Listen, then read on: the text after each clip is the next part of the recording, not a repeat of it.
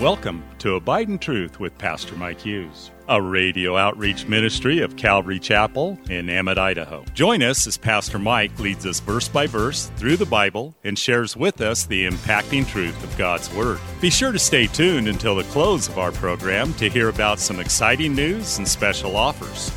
We'll also tell you how you can obtain a full-length copy of this entire message.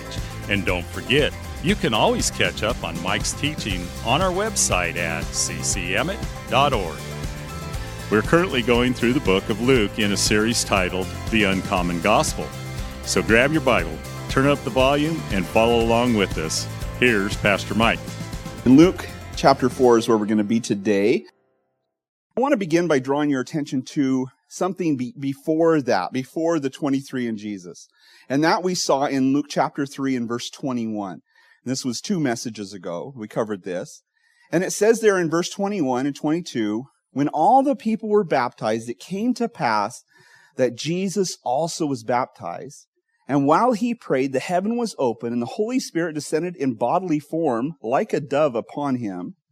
And a voice came from heaven which said, "You are my beloved Son, in you I am well pleased." Now, of course, this is a beautiful verse and a lot there to unpack, but we're not going to unpack that since we did a couple messages ago. But what I do want to draw your attention to is the significance of this baptism and the timing of the baptism. Baptism, among other things, represents a death and a burial, right? When we are a Christian, we die to the world, we die to who we were, and we are baptized as a representation of being buried with Christ, the resurrection as we come up out of the water to walk in newness of life. And so Jesus wasn't being baptized like the others who were gathering there. Of course, John was sent to prepare the way of the Lord. And so he was calling people to repentance, and they were coming to the Jordan River to be baptized for repentance of sin, but Jesus was not being baptized for that reason. And this has confused us, a lot of us, for years. Why was Jesus baptized? And the reason that Jesus was baptized, and he said to fulfill all righteousness, but this was a transition for Jesus, as we all well know. Remember, it was just a couple days before that John the Baptist pointed him out and said, "Behold the Lamb of God that takes away the sins of the world." And then Jesus comes to him, and John even protested, knowing he's the sinner. "You should baptize me." And Jesus insisted that he baptize him, not for righteousness, that he would become righteous, but as a transitionary point in his life. You see, Jesus had grown up in Nazareth as a carpenter and all these things, and he was baptizing him, John was baptizing him as a death to everything that he'd been up to that point, and as a resurrection, in a sense, of who he was going to become. No longer the son of Mary and Joseph, the carpenter, the Nazarite, or the man from Nazareth, but now the Savior, the Messiah, the one who was going to head to the cross. And it was from that moment on that Jesus' face was set like flint to his mission to die for the sins of mankind and become the Savior of the world. When studying the Bible, we find water is often a significant transition for God's people. Now you think about the children of Israel as they left Egypt, being a type of the world, going into the Sinai Peninsula and finding themselves stuck at the water. They were at a trial at the water of the Red Sea, kind of hemmed in on both sides, and they were baptized through the water into the covenant that they would enter with God at Sinai. Now, we find this actually in 1 Corinthians chapter 10, verse 2, when Paul says all were baptized in Moses in the cloud and in the sea. And so this baptism becomes, and is the same with Noah's flood. Noah's flood was considered a baptism as well. And so the Bible makes these allusions. But also Joshua, when he brought them to this Jordan River to go across to the promised land, they went through the midst of the Jordan River, once again, a baptism from the wandering in the wilderness into the promised land. And now Jesus turns that in reverse order, takes the opposite route, goes down to the Jordan River. He is baptized in the river. And then what does he do? He gets out on the wrong side. Promised land on this side, wilderness of sin on that side, and Jesus gets out on that side and wanders out into the wilderness where the children of Israel would would wander for 40 years, Jesus would go out there to wander now as a typology for 40 days, facing the same temptations, facing the same trials.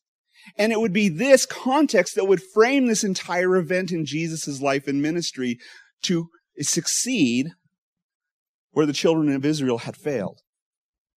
To really succeed, actually, where even Adam and Eve had failed, as we see that the temptations mirror that of the temptation in the garden when Adam and Eve would take the fruit and eat it. And so we'll look at that as we look at this passage in Luke chapter 4, verse 1. It says, "Then Jesus, being filled with the Holy Spirit, returned from the Jordan and was led by the Spirit into the wilderness. When he came to the water, he would be something new." It's the same as Jesus. I mean, you think about this. Philippians chapter 2 tells us that even though he was in the form of God, did not consider robbery to be equal with God, he made himself of no reputation, taking on the form of a servant, coming in the likeness of man, and being found in the image of a man, I can't remember the word.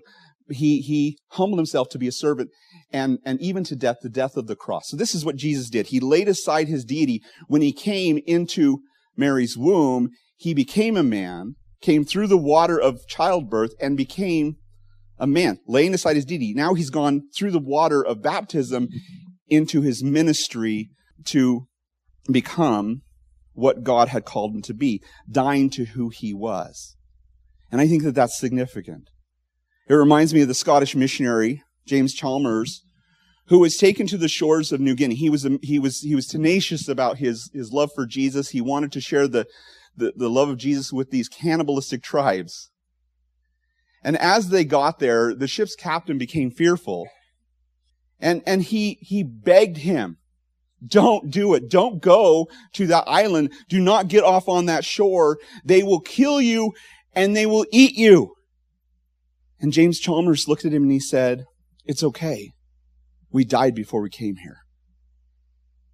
We died before we came here." And so too, Jesus would die before he entered into this ministry. He would die before he went into the wilderness to be tempted by the devil. And so too, we must die as Christians. But notice, he was filled with the Holy Spirit. It was the Holy Spirit that was driving him there. We come to Christ, it's no different. We die. And our symbolism is the same as we are baptized. We are being buried with Christ. And we come out of the water.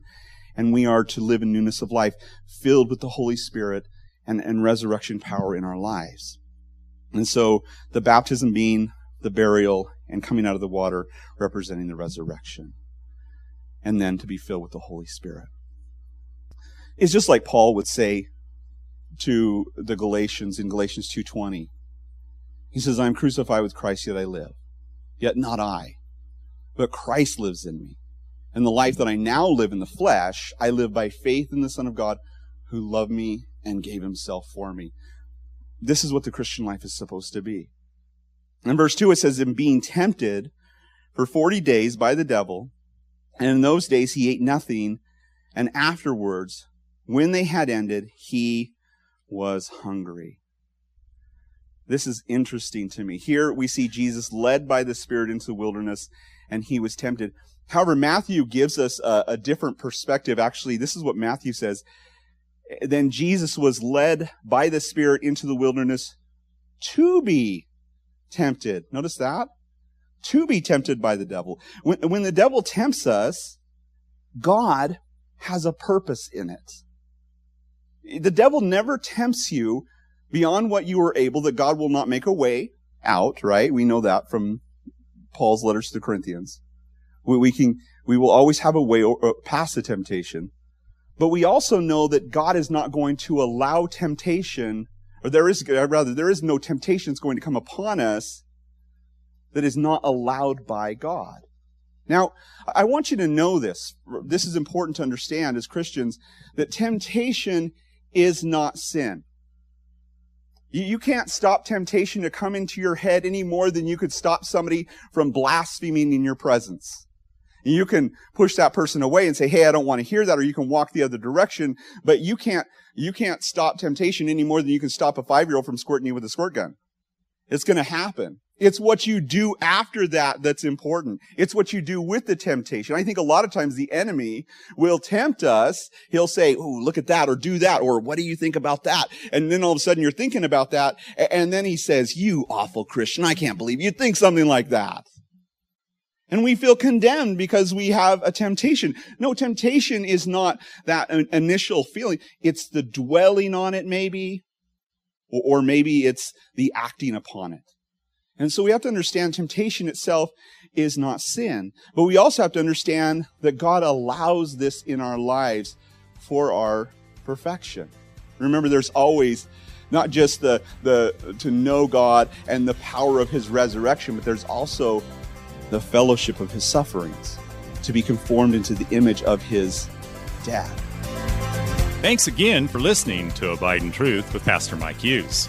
If you would like a copy of today's sermon in its entirety, call us at 208-365-0991 or send us a text at 208-991-2756. Be sure to mention today's date.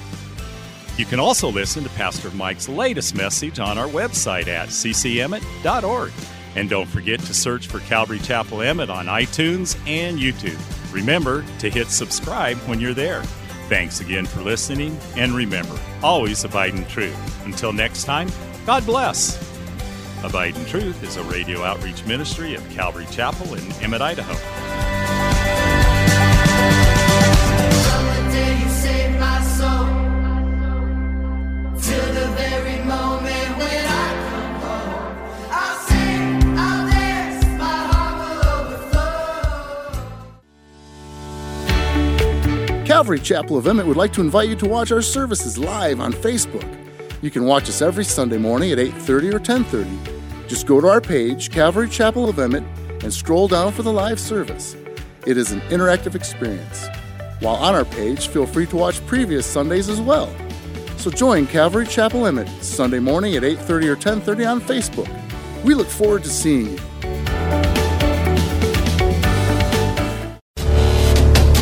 Calvary Chapel of Emmett would like to offer you a free gift for joining us today. Right Now Media. Right Now Media has been called the Netflix of Christian Bible studies. With over 30,000 Bible study and discipleship videos, there's even tons of Christian cartoons for the kids. To get your free account to Right Now Media, just visit our website at ccemmett.org/rightnow. That's ccemmett.org/rightnow. And God bless.